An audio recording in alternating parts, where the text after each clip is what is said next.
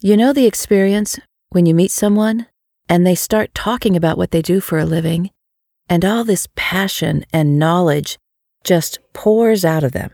And it's so impressive, their knowledge and passion, that you could listen to them for hours.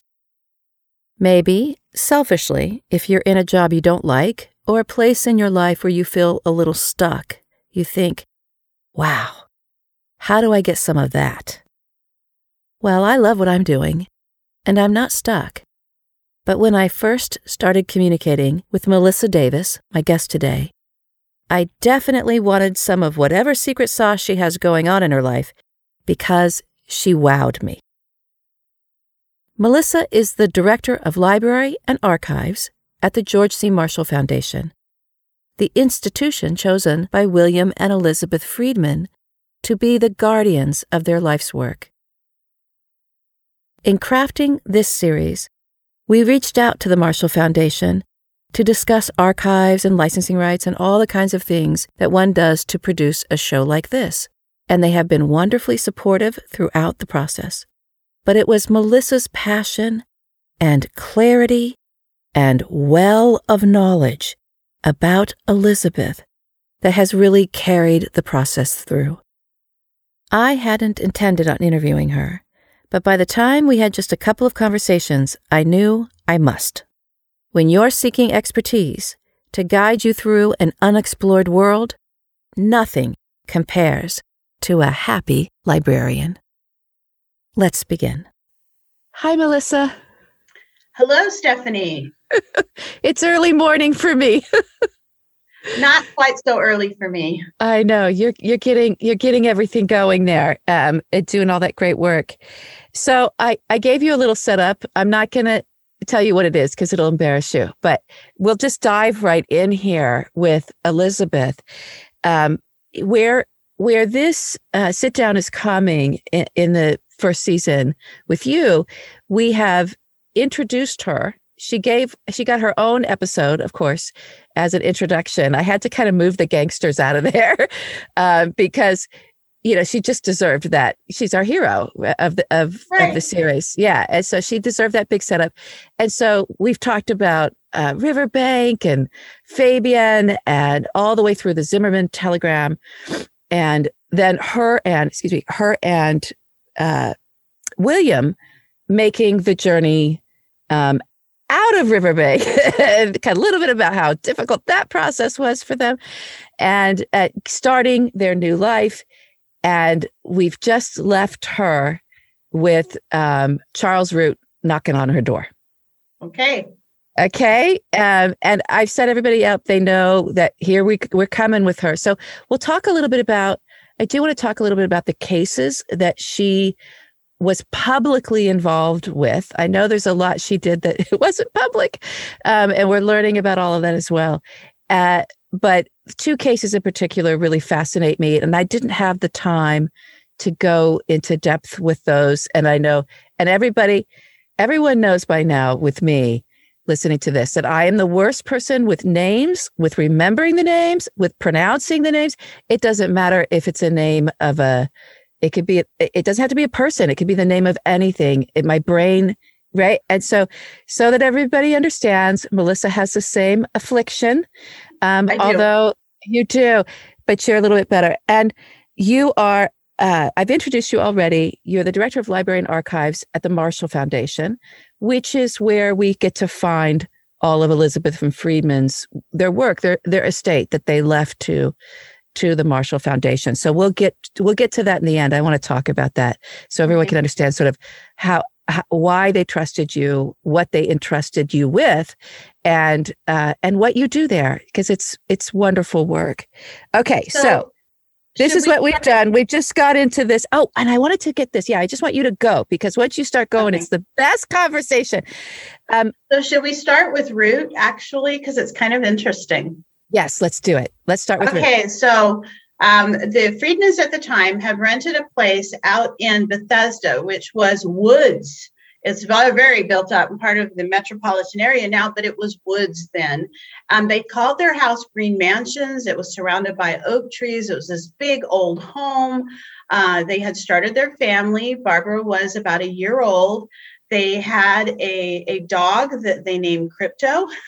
I forgot about Crypto. Yeah. Was Barbara's constant companion playing outside. And it was a very idyllic kind of a life. And William would travel into the city working for the Army every day.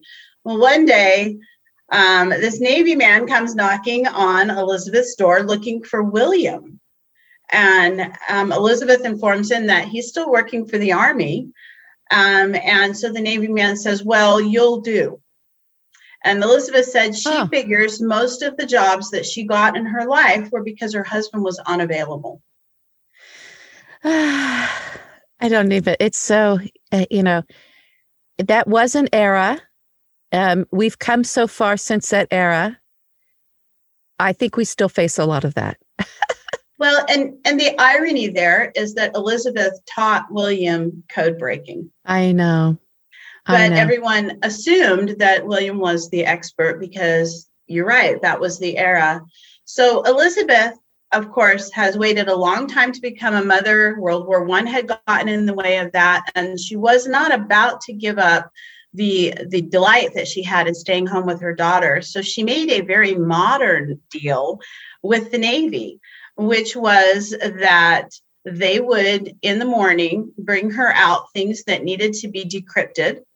And in the evening, she would carry them back to them in DC after William got home so that she was able to stay at home all day long. She was a work from home mom, which I'm sure the Navy had never even considered or thought of, but their level of desperation was apparent that they went for this deal. Right. And it was the Coast Guard, correct? It was well, she was right. She was originally hired by the Navy. She was soon moved into the Coast Guard. At that time was not part of the Navy. During peacetime, the Coast Guard was part of the Treasury Department. Right. The Coast Guard needed code breakers because Prohibition had created a desire for alcohol that was not legally available in the United States. And so it was being obtained illegally. And we had the rum runners. And the Coast Guard, being a part of the Department of the Treasury, was tasked with intercepting the alcohol before it came ashore in the United States. Right. The rum runners were using encryption to communicate with each other by radio. So the ships would load up overseas with alcohol. They would carry it to within a few miles of shore. They would radio shore that they had arrived at the given point. Small craft would come out. They would unload at night. Yeah, they had motherships. I don't think people get it. That this was, and they're getting it with this series. It's like, this was a massive smuggling operation. This was not, ahoy, fishermen in their little boats, right? No, it was industrial scale movement of liquor over oceans and lakes as well. Right. And so these large ships, the smaller ships would come out in the dark of the night. They would unload the alcohol off the large ships and they would bring it ashore. And so the Coast Guard was tasked with interrupting this process. And they had 6 months worth of messages that had not been decrypted because the Coast Guard did not have anyone working on that. That's why they needed Elizabeth. And so within like 2 months, Elizabeth had cleared up the backlog, figured out a lot of the codes that the smugglers were using, and was actively intercepting and breaking the codes as they were being received. Right. Now, Elizabeth was a very canny person, and she realized that with the radio signals being broadcast to and from the ships, there was a way of locating the ships that they had discovered that you could triangulate radio waves, and it was being used somewhat. But I think Elizabeth was the first one to perhaps incorporate it as a normal function of their work.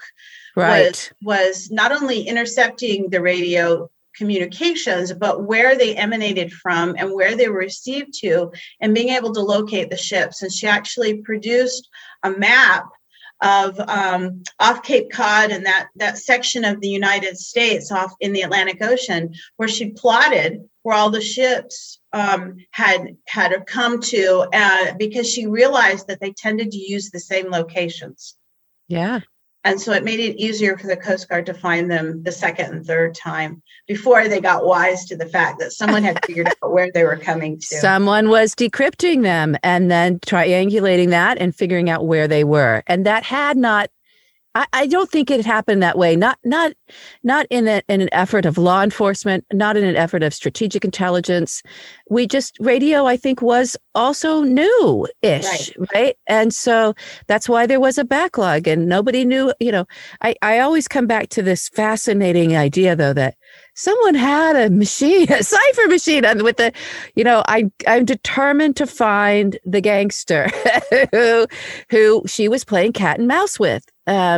So there was, the idea that this is again something that I think is part of the education process of this series, is to get people to see that the underworld, that these syndicate businessmen that were running this, right, were sophisticated, highly, highly sophisticated, and had machines that were spitting out ciphers that they would have their crew, all the way down using.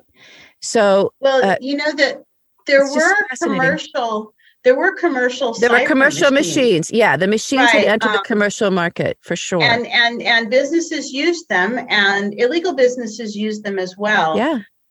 Some of the encoding, though, was a little bit less scientific, used by some of these smugglers. Elizabeth discovered that they would sometimes take a novel, and both parties would have a copy of the novel, and that they would use the letters off of the first words on a certain page as the encryption. And so Elizabeth knew that they were coming from books. Yeah.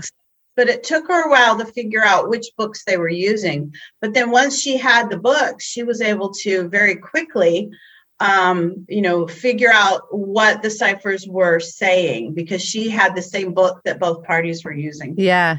It's so great. Oh, I just love her. Okay. So while she's doing all this, one of the things I wanted to talk to you about that I think people, we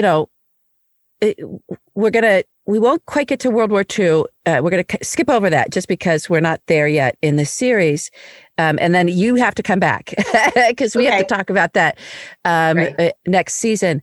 But the traveling that she did while she was working for IRI across these 6 different agencies, she actually had to travel. And it wasn't just to go for the trials, right? When she started showing up and letting people understand when they were catching these, the bootleggers and catching the guys at the top of the syndicate and trying to bring them down, and the businessmen fronts and everything involved in this massive industry of smuggling, that she actually was going and meeting also with the agencies in all these different territories to help them understand what was going on. And was really this incredible. I mean, she was a T-man. She had her Treasury Department badge, but she was really doing it. I mean, she was really an agent, going out and coordinating all this incredible effort in law enforcement to try to bring this criminal enterprise under control, and to justice.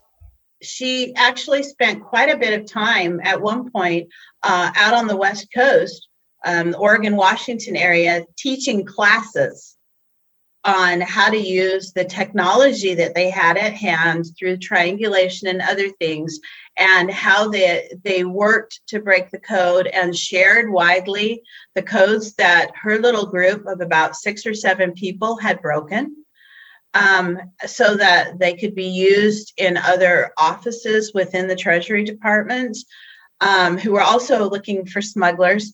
I think it should be noted that Elizabeth was the only woman working for the Coast Guard, that the Coast Guard had women working temporarily during World War I, but she was the only female employed by the Coast Guard, and she was, in fact, their chief cryptographer. Yeah. that she had men from MIT and other universities. She got to interview and choose the employees she wanted. She preferred those who thought analytically and mathematically, but also creatively. And so she had very specific needs, and they allowed her the freedom to build her own team and to train them. Oh, it's just incredible. It's also an amazing study in leadership. That if someone needs to write the Elizabeth Friedman leadership manual, because she did do it all at a time where, and convinced all these men. They all, I think, because she had such extraordinary ability, such talent, and she was so diplomatic. While also there's a little sauce to her. She was this mind that they were all crashing up against, and either figured out, okay, we're going to follow this mind and listen to her and learn from her, or we're going to do, what Hoover did and just thieve from her and say that it was his work. Right. So most of the men I find, and I have this line in I think in this episode, it might be the next one, of, Elmer Irie really didn't do that to her. He really didn't take credit for her work. No. And I think he absolutely made sure that she had everything she needed, as she was his sort of secret weapon. I call her his doomsday machine, right? Right. And he respected that. Occasionally she ran up against someone who didn't give her the respect she felt like she deserved and had earned. She was given an honorary degree by a college, an honorary doctorate. And I actually have one piece of correspondence to a gentleman where she signs her name, Dr. Elizabeth Friedman. And it's the only place I ever saw her use it. But she wasn't scared of wielding that title when she felt like somebody was poo-pooing her. She said that she was never called demure in her life. Good. I love it. The strength is incredible. So Elizabeth was also very involved in politics, as involved as you can be. At that time, living in Washington, D.C., they had no voting representative in Congress, of course, and they also were not permitted to vote for president. And that really ran up against Elizabeth the wrong way. And so she was part of the D.C. chapter of the League of Women Voters. She was the secretary for a while. And we have several letters where she really bemoans and is very frustrated with the lack of representation that the residents of Washington, D.C. have politically. And this was in the very early 30s, 1930, 1932. So the women had only had the vote for a dozen years, but she was already pushing for the residents of D.C. to at least have the ability to elect their president. I love it. I know she was a big fan of Roosevelt. She was. He really inspired her. And I think did she take both of her kids when he was in his inauguration? I know she was there. Made sure her children got to see that. And I do love all of the stories of her and what she did, what she was doing politically, and how she was able to compartmentalize that away from the work at hand that she was doing at the time for the Coast Guard, and then later for the Navy during World War II. She was a very devoted mother, a very involved mother. He and William had a 50-year love story that is just incredible. And so she was a very involved wife.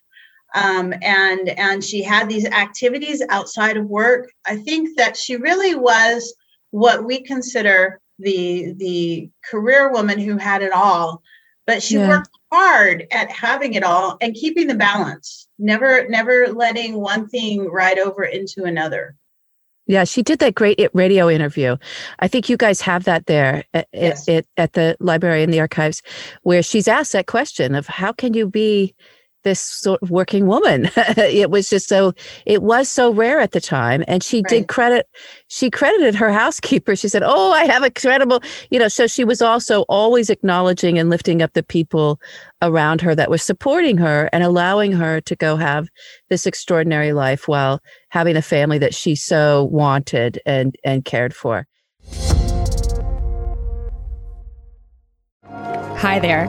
Sorry for the interruption, but are you enjoying this show on Google Podcasts? You should know that the Google Podcasts app is going away this spring. That's right, going away, gone as in no longer available. You can still enjoy this show elsewhere though. Try out Spotify or Amazon Music, or maybe TuneIn is more your style. Whatever app you switch to, be sure to follow so you never miss the next episode. And thanks for listening, wherever you listen.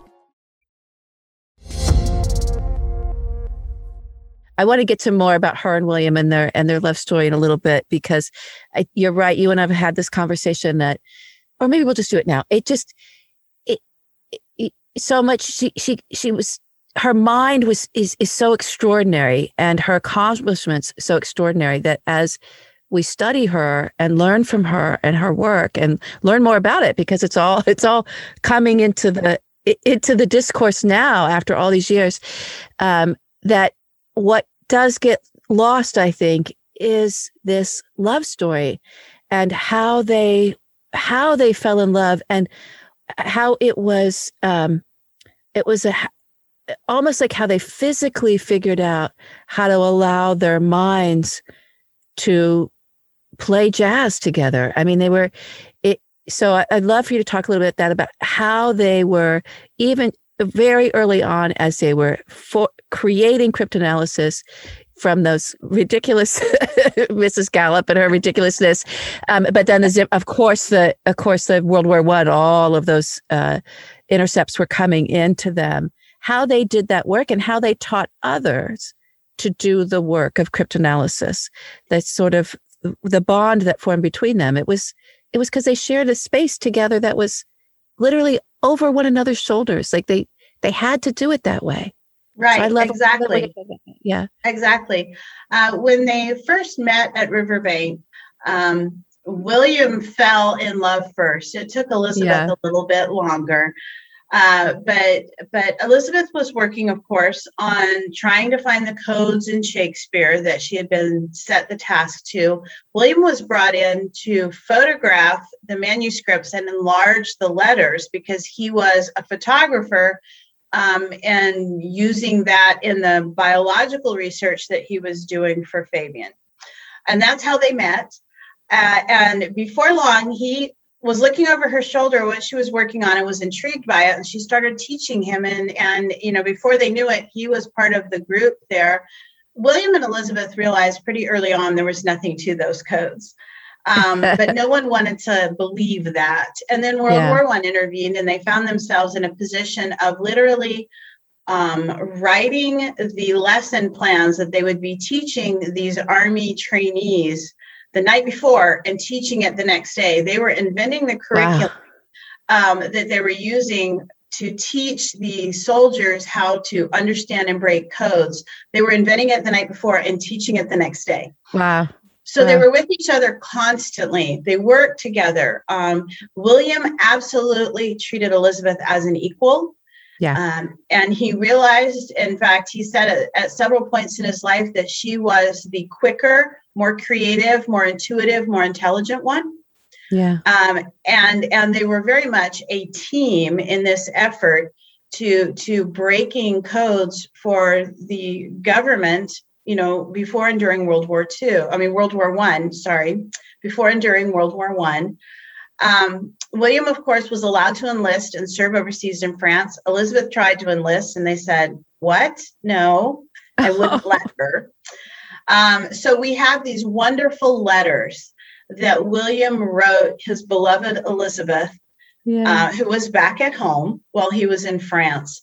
And they are just love letters in the truest sense of the word.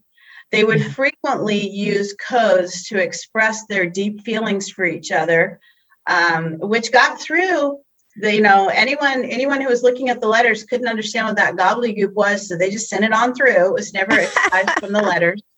Elizabeth kept every single one of William's letters. Oh. Now, William was so madly devoted to and in love with Elizabeth that I am very sure he kept every single one of her letters, but we do not have them. And I have a feeling that Elizabeth, like Martha Washington, decided she didn't want anyone reading her love letters, and she got rid of them.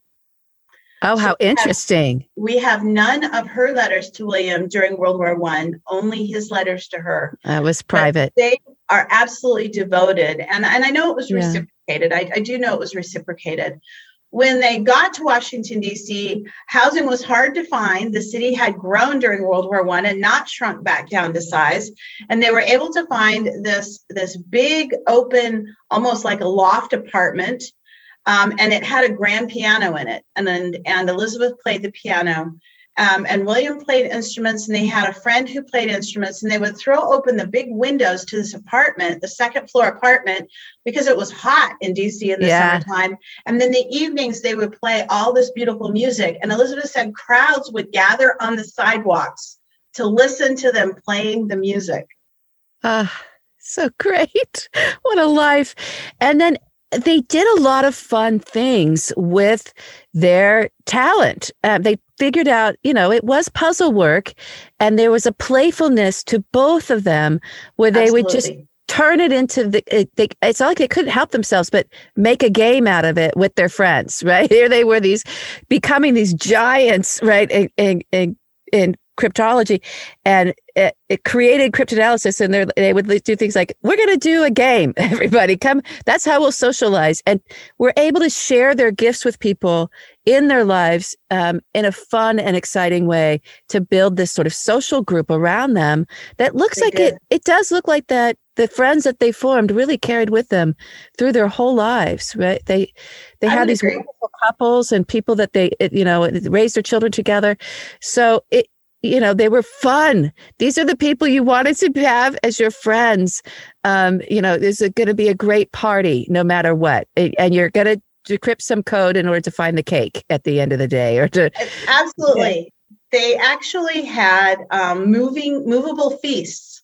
And so people would come to their house and they would have to decrypt where the main course was. And then they would go and they would meet and eat the main course at a restaurant somewhere. Then they were given another paper where they had to decrypt to find out, where the dessert was. And it was a game of these movable feasts. The Friedmans also sent out Christmas cards. Christmas was kind of a funny subject for them because, of course, William was Jewish, although he wasn't really observant.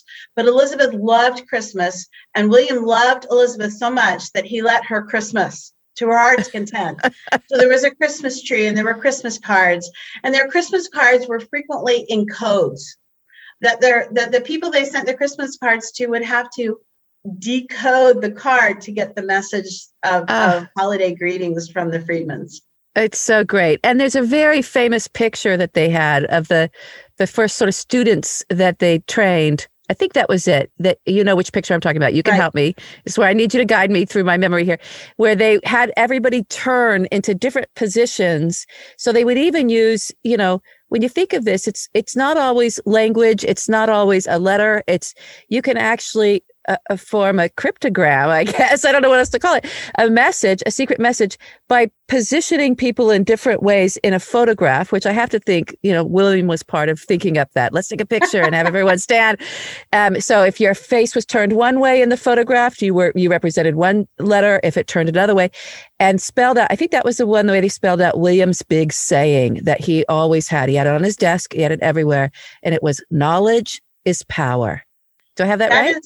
That is right. And it's an interesting photograph. It's their first graduating class of soldiers from their brand new curriculum teaching cryptography to soldiers that they had invented as they had taught it. And they positioned the soldiers in a way, facing the camera, facing right, facing left, to create a bilateral cipher, an AB cipher, like the 0-1 code that computers use now. Right. And so each block of 4, depending on their position of 0 or 1, or A or B, as the case may be, formed a letter. Each block of 4 soldiers formed a letter that spelled out knowledge is power. Now, the funny thing about this photo is that they were a few people short. And so it actually says knowledge is POWE because they didn't quite have enough soldiers to make the R. Oh, no. But that is the intent. Someone had to take the picture, maybe. Exactly. The saying was theirs, that they shared their motto throughout their lives. Yeah. And in fact, Elizabeth had it engraved on their headstone that they share in Arlington Cemetery as well. Yes, she did. Yeah. Oh, bless her. Okay, so let's talk about some cases. The I am alone case, or I'm alone. I say I am alone. I know it's I'm alone. It's just my brain, everybody. So the I'm alone case was a case where she was. I want you to walk through it instead of me always explaining everything. But the where she went, let's talk about the federal courthouse that she found herself in. And I want to get in with these 2 cases I didn't get into depth with. What happened with the press around Elizabeth at the time and her reaction to it. She actually was a very famous person in this moment because she was such an oddity. And no one knew what to do with her. And the press just loved her. She'd show up in these courtrooms and they'd freak out. And we'd have headlines about her. And she had her, her suit and her hat with the flower in it. And she just would get on the witness stand and just eviscerate, the defense. And even the jury, like her friends, that, like, let's go find the dinner, everybody. She could walk people. She could walk a jury. And the judges, I had a feeling, really liked her. She could walk everyone. Just you and me had no idea what this was. What is this cryptanalysis? What is this cryptography? What is she talking about? Codes. And by the end of her testimony, everyone felt like they'd been in a classroom. Literally, they had been in a classroom. And it just, that's just how she did it. She just educated. Knowledge was power. And it made her famous. It really did. So let's talk about that federal court, that, whichever one you want to talk about. I love the blackboard scene. Let's start with I'm Alone case. I'm Alone is interesting because I'm Alone was smuggling alcohol. The ship was told to heave to in the Gulf of Mexico by the Coast Guard.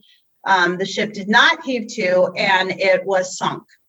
Yeah. And the ship I'm Alone was a Canadian registered vessel.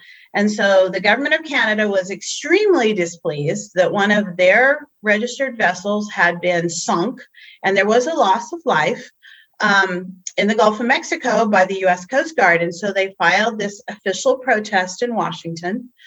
And it looked like there was going to be quite the diplomatic dust-up.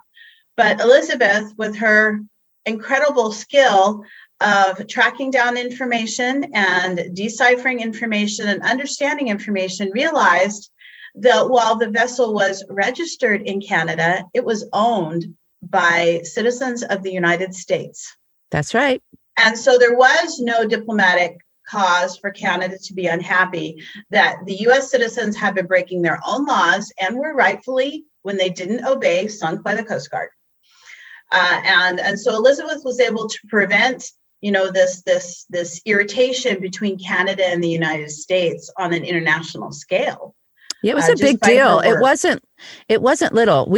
Everyone thinks it's hard to think of. Oh, we had a dust up with Canada. Our friends to the north.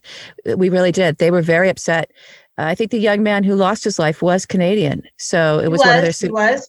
And some of the crew was a mixture of Canadian and American. But if Elizabeth hadn't dug deeper, it could have turned into, a real fracas between the countries that are normally very closely allied and good friends. Another one of her very interesting cases was in New Orleans, and she had broken the code that was being used by Al Capone's rum runners. That's right. And it was a huge operation that brought these vessels up from Central America through the Gulf of Mexico into New Orleans, which is a very large port. And they asked her to come down and testify. And so she traveled to New Orleans and was there for a significant period of time, testifying, preparing for, and then testifying at the case, and then testifying at the appeal to the case. But at one point in the case, she could see that the defense attorneys were very much not believing her, that they were poo-pooing her abilities. They were laughing at inappropriate moments while she was testifying.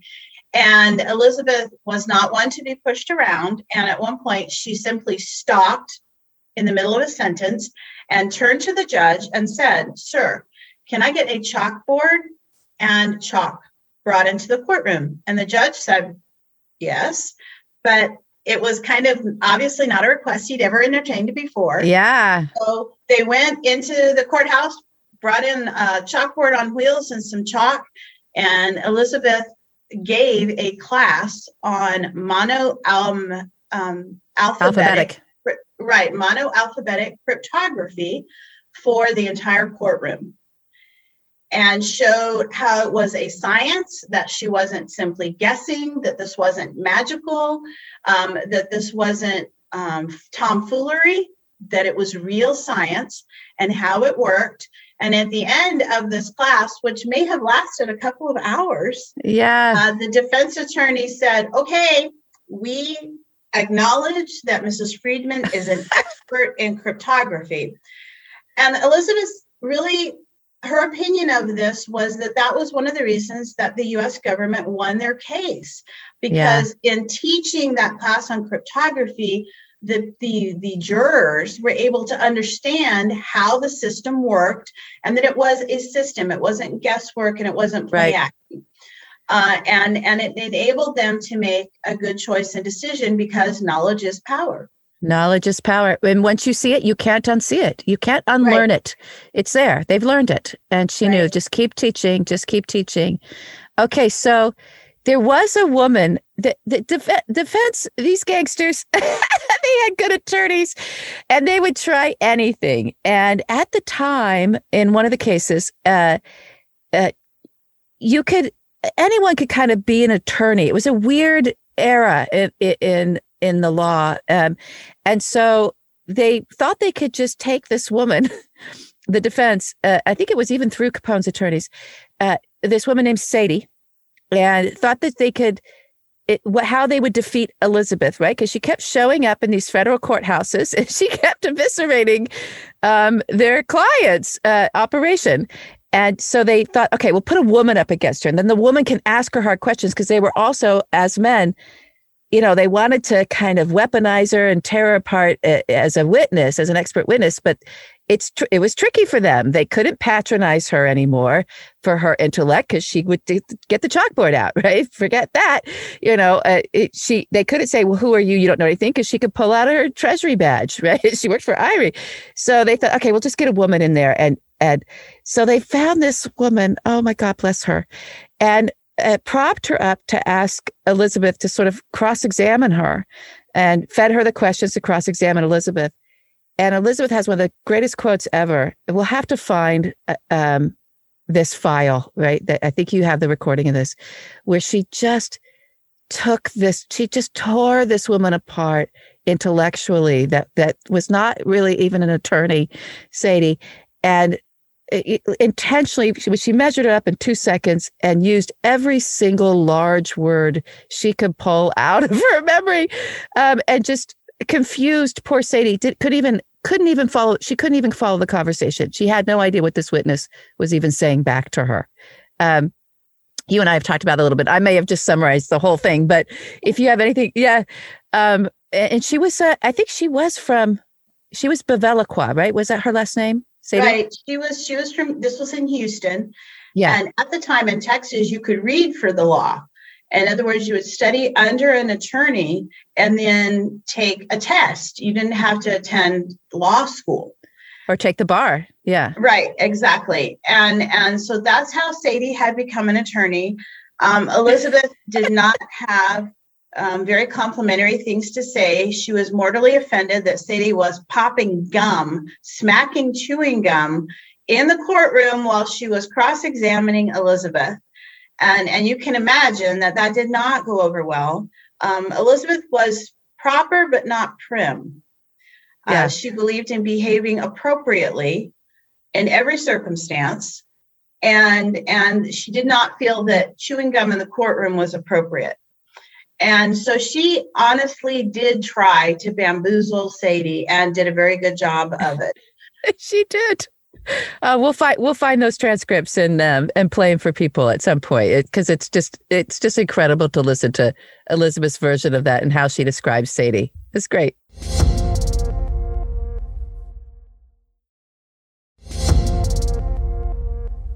Now, Elizabeth not only worked for the U.S. government during this period of time of prohibition, she also at one point worked for the Canadian government. The Canadians had seen her work and had heard about her and actually requested her. It's called the Gordon Lim case. And Gordon Lim was a very wealthy man from the Orient. He was a gem merchant. He imported fine gemstones, specifically from the Far East, and had a beautiful store, a very high-profile societal life, participated in the community, gave charitable funds, very well known in the community up there in the Seattle, Portland areas. But the Canadian government really felt like he was making most of his money from importing drugs, and they couldn't prove it. And they tried and they tried and they tried. But Mr. Lim was very smart, and he had very smart people working for him, and he used very difficult code. It was not the mono-alphabetic ciphers that some of the rum runners had used. And so they asked for Elizabeth. The government actually accidentally discovered how he was bringing the drugs in, that there would be an accomplice in the ship's crew who would bring the drugs onto the ship, and he would remove a floorboard on one of the decks, and he would pack the drugs in this floorboard area, and the drugs packets, small packets of several ounces of, let's say, heroin, in waterproof packages, would be tied to this thin rope. So you had this whole line of rope with these packages attached, and they would come across the Pacific hidden under the floorboards. And when the ships would get close to the shore, they would usually stop because they had to produce their customs forms, clear customs. Sometimes there was a tugboat involved with bringing the ship ashore. So when the ship paused offshore, this crewman would get this long rope, and he would toss it overboard to a swimmer. And the swimmer would swim ashore holding the rope in his teeth while the other man reeled it out. And that's how they would bring the drugs ashore. Well, the government accidentally discovered this when another ship got tangled up in the rope. In the ropes. So they brought Elizabeth in to decode the codes that Mr. Lim was using so that they could bring him to court. And Elizabeth did successfully break his codes. They were very difficult codes. They were in Chinese. Elizabeth did not speak Chinese. So she's trying to break a code in a language she doesn't understand, in an alphabet that she doesn't recognize. You know, the Chinese characters were completely unfamiliar to Elizabeth. So they brought in a native speaker who could read Chinese very well. And they worked together because there were still patterns in the codes. That Elizabeth, even if she couldn't understand the character, she could find the patterns. Elizabeth was so good at finding the patterns. And she discovered that the very traditional Chinese tended to start their messages off with a specific polite salutation and tended to end their messages the same way. And so that was the foot that she needed in the door to break the code. And as she was breaking as she was breaking the codes, then the interpreter would turn them into English that they could be used in the courts. So Elizabeth was so amazing at the idea of patterns and codes that she could literally break it in a non-Roman alphabet. Amazing. And this also was one of the instances where, with the press around it, she got very upset because what was becoming clear, what had been clear to her always, I think, and maybe because they worked on the after the Zimmerman telegram in World War I, and William continued to work at the Army, and he was in the Black Chamber, and this whole thing, that, in the courts, although it was great because they were bringing people to justice, what was also happening with the press covering it was that the methods that she was using and the fact that she could crack code in an Asian language with these characters, the Chinese characters, was maybe not something that we wanted those who wished us harm in terms of the U.S. government to know that we had the capabilities to do, or even how we were doing them. So she started to have this sense of national security being at risk pretty early on, before World War II. And I thought that must have even informed why she ended up, writing oaths of office for Wild Bill, right? Of like, people need to keep their mouths shut as we go through this. And she was in that very strange space of, well, I'm going to have to talk and talk publicly because we're trying to bring people to justice in the court of law. And I'm teaching people and they're learning. But also, the bad guys are getting on to what the capabilities of the U.S. government are. And maybe that was something that was going to cause a problem later on. And it certainly did by the time we crashed into World War II, or the Japanese crashed into us, and got us into that war. Exactly. The United States had continued reading communications after World War I. The man who ran the program, they called the Black Chamber, was Herbert Yardley. Yeah. A new political person came on the scene who said that gentlemen don't read each other's mail. Secretary of State. Yeah. Yes. And he ended that program, which put Mr. Yardley out of a job. At the time, there were no laws. There were no regulations about what you could and couldn't talk about. This was such a very new science that the legal world hadn't caught up to it yet. And Herbert Yardley wrote a tell-all book. Yeah. And he gave away a lot of information, and it infuriated William to the point where he got a copy of the book and annotated his disappointment and his anger at Mr. Yardley in the margins of the book. Yeah. And it really made William and Elizabeth look carefully at, what do you talk about? What do you not talk about? And how do we keep this from happening again?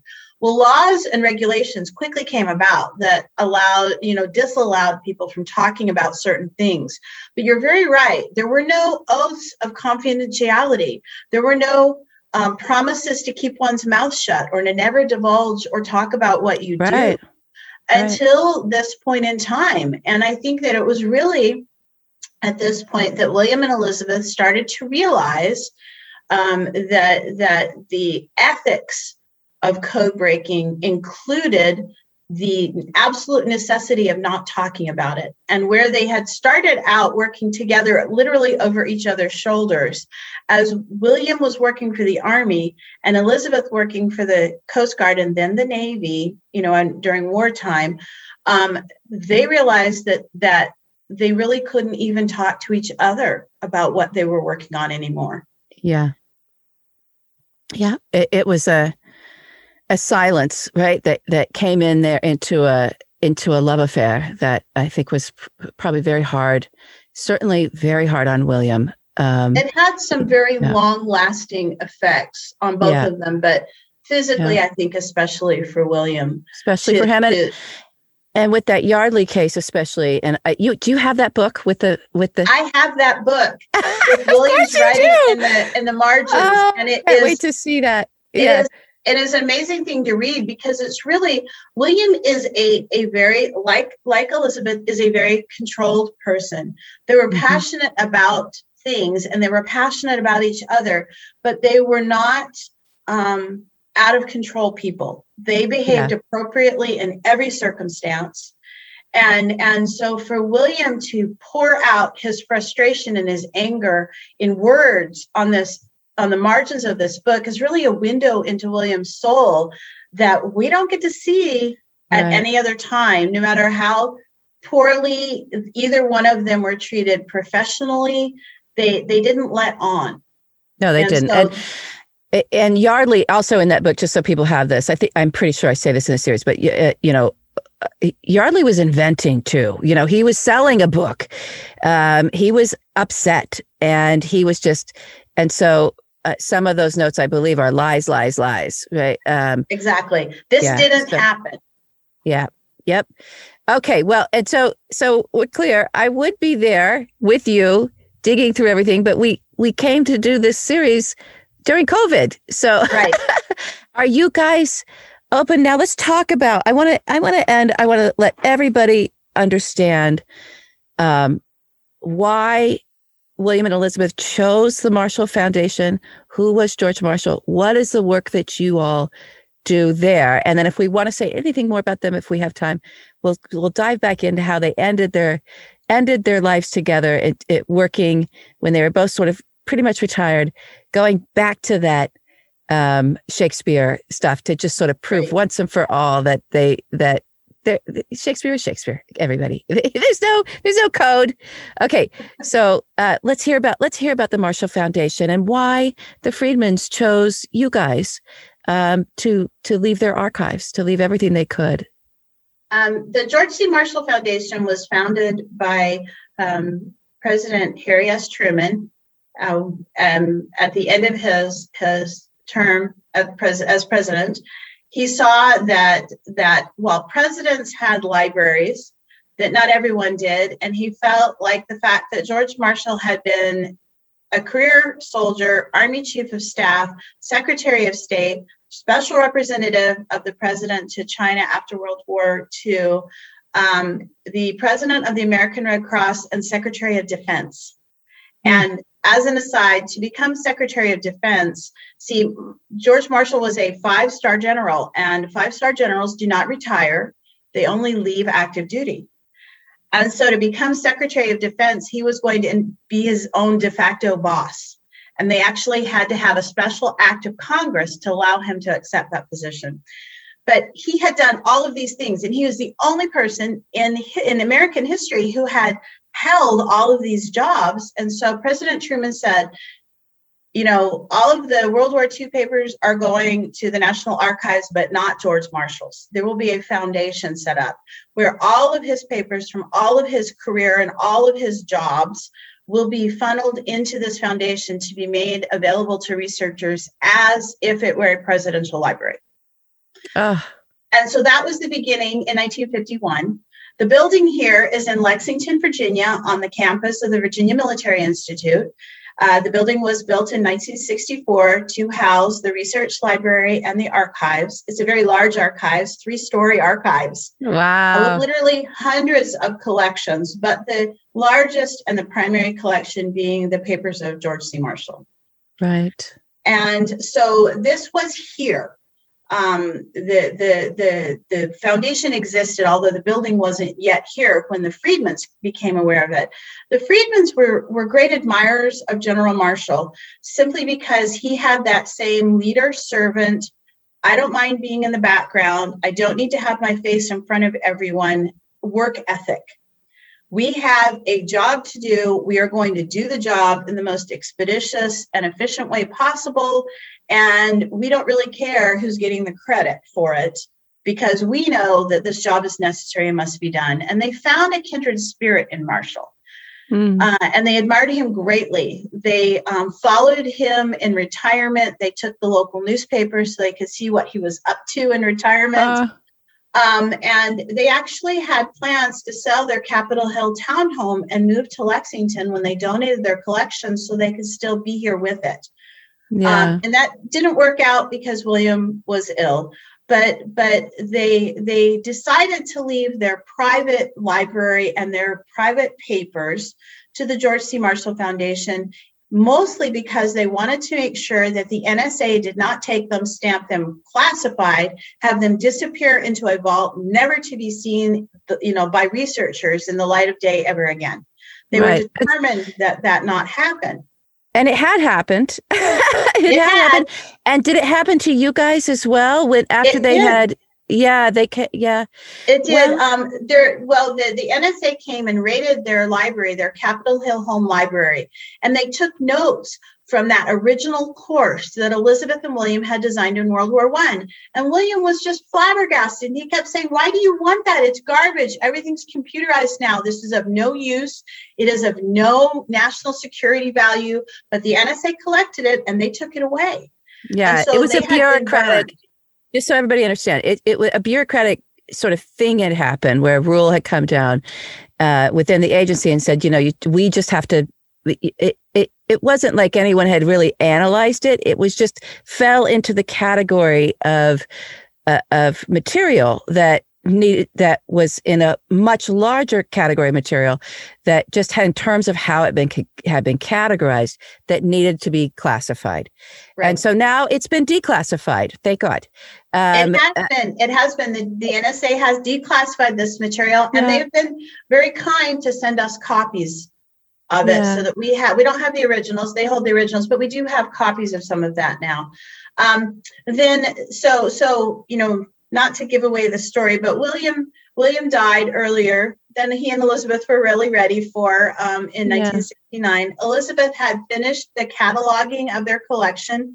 She supervised its packing and loading onto a truck, boxes, a file cabinet, their desk.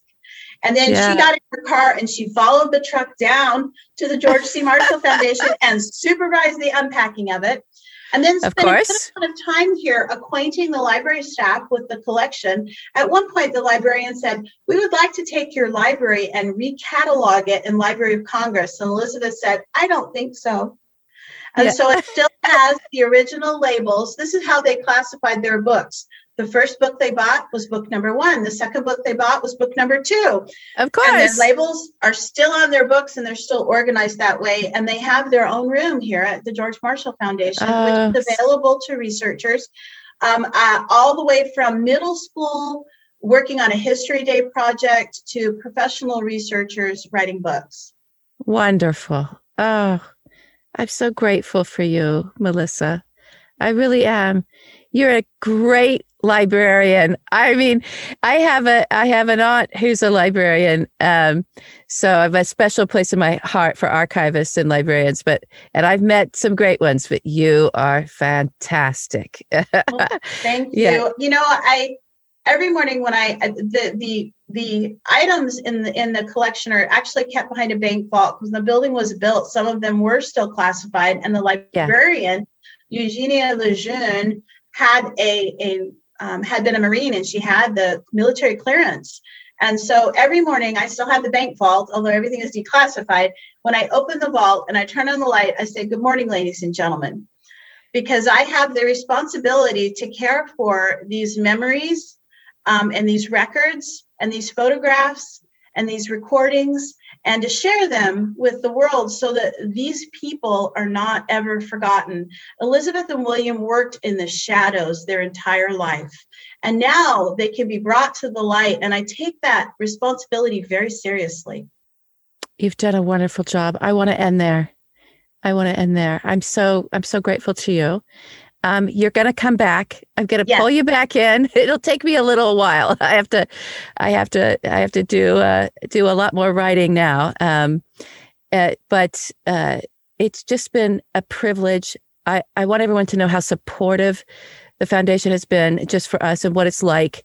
I'm just a storyteller. And so to come in and interact with you and folks like you, of like making sure that we get this history correct, and we bring the import to it, right, that it requires. And that requires a lot of emotion as well, so that people can understand that these were, when it comes to Elizabeth and William, and even the gangsters that I talk about, these are human beings. And so I feel like you've given us not just a great picture of their work and what's left there, but of them as human beings and as of people, and what it meant to have these characters of such high character in there battling for us for decades, and then kept those secrets where they needed to keep those secrets, and then entrusted them to you. Thank you so much for allowing me to visit with you this morning. It's been delightful. And I really, as you can tell, truly enjoy speaking about Elizabeth. Yes, you too. All right. We're gonna all make our trek to the Marshall Foundation now that everyone's vaccinated, and see, what you do there, and give our support. The library is open. Okay, wonderful. Library's open, everybody. Let's go learn. Thank you, Melissa. Thank you. The World Beneath is a production of Imperative Entertainment, created and written by me, LB. Our executive producer is Jason Hoke. Sound engineering is by Shane Freeman. Editing by Shane Freeman and Jason Hoke. The World Beneath is a 5-season series, with each season consisting of 10 narrative episodes and 10 sit-down interviews. You are listening to Season 1, Treasure. Narrative episodes published Monday morning, and our sit-down episodes on Thursdays, wherever you find your shows. Or binge the entire season now on Apple Podcast subscriptions. And as always, you can find me on Twitter at the handle @Lincoln's Bible.